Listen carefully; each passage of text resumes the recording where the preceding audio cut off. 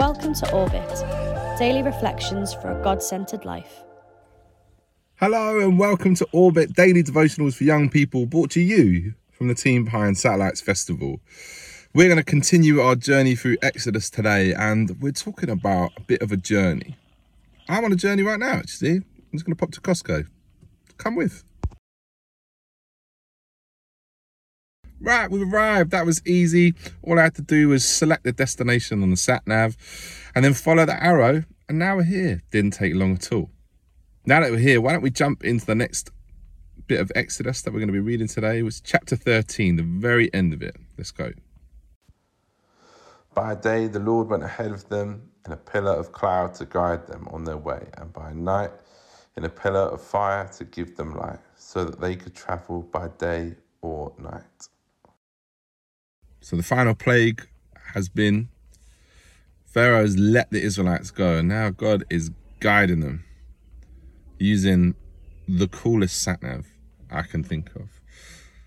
Pillars of smoke and fire. There's no way you can miss that. I love how dramatic it is.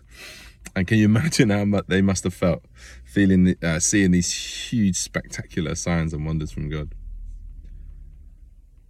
I don't know about you, but sometimes I want that from God in my life. I want that clear direction. I want a pillar of fire. Often I'm thinking, God, what am I going to do? Where am I going to turn? And often I speak to young people just like you, who are having to make big decisions about their lives. What are they going to study? What are they going to do for work? Where are they going to go? Are they going to do a gap year? And often in those situations, we want the sat-nav, we want the pillar of fire, we want the sat-nav like we've just driven to Costco and it was a piece of cake. Just follow the arrow. God, give me the sat-nav, tell me where I need to go, where's the destination. Now, in my experience, God doesn't always do that. Sometimes he does. Sometimes there's a specific destination or place of work or a course or God will light it up. Not quite literally in a pillar of fire, but it's obvious from God. But often, actually, that's not how it goes. And I think there's a reason for that.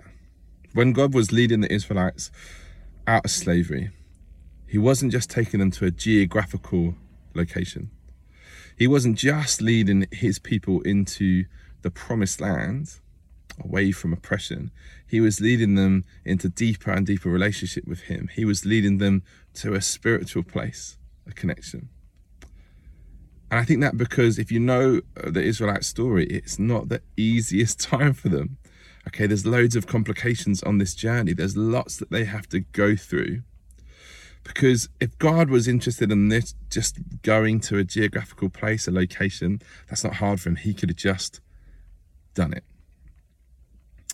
But really, I think God was leading them and us into a different spiritual place. He's interested in not just where we're going or what we're doing, but who we're becoming. And that's something we don't focus on often. If you haven't seen someone for a while, they might say, what are you studying, man? What are you choosing? Where are you going? What do you want to do for a job? It's all about what you're going to do. And I think God's interested in who you are and who you're becoming. So here's what I'd like for us to do. Take a moment. You can just pop open your notes app or write it down on a piece of paper. Think in 5 years, who would you like to be? In a sec, we're going to pray about that. We're going to lift it up to God and do this prayerfully. But I wonder, have you ever thought about that before? In 5 years, would you like to be known as incredibly generous? Would you like to be more merciful? Would you just like to be really funny? I don't know. I don't know what it is for you. But who we're becoming is important, and it's important to God. He can use us wherever we go and whatever we do. And sometimes there will be something really specific where it calls you to go to a specific place. But I think often the underlooked fact or the underlooked, underthought about idea is who we're becoming on that journey. So let's go. Heavenly Father, get your notepad out, get notes up. Heavenly Father, thank you that you know us and care about us. Thank you that you're leading us on a journey to become who we are made to be. Lord, thank you that you know that. You know who we're made to be. So Lord, I pray as we think about who we're becoming, and who we'd like to be in 5 years. Holy Spirit, would you inspire us as we write these things down? Right, go. I'm going to do it too, okay?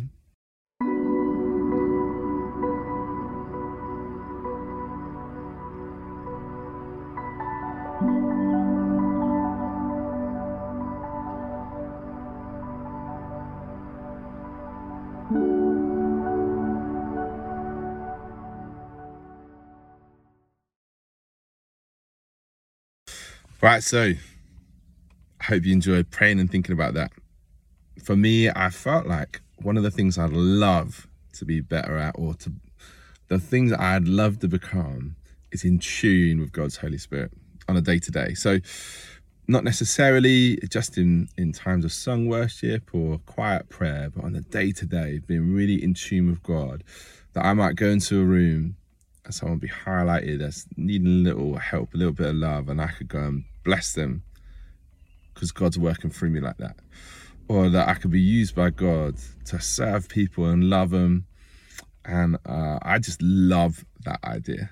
I would love to become more like that person. So I'm gonna pray into that. I'll let you know how I get on. Maybe I'll do Orbit again in 5 years, and I can tell you, did I become more in tune with God's Holy Spirit? Was I able to bless people instinctively like that? We'll see. You're thinking, Jay, you got a long way to go. I know. I wonder what that was for you. All right, that about wraps it up for day 4 of this week. Tomorrow we've got a psalm. If you like psalms, you're in for a treat. It's a good one. It's a good psalm. So I will see you then. Take care. Bye. Thanks for listening. Join us tomorrow for another episode of Orbit.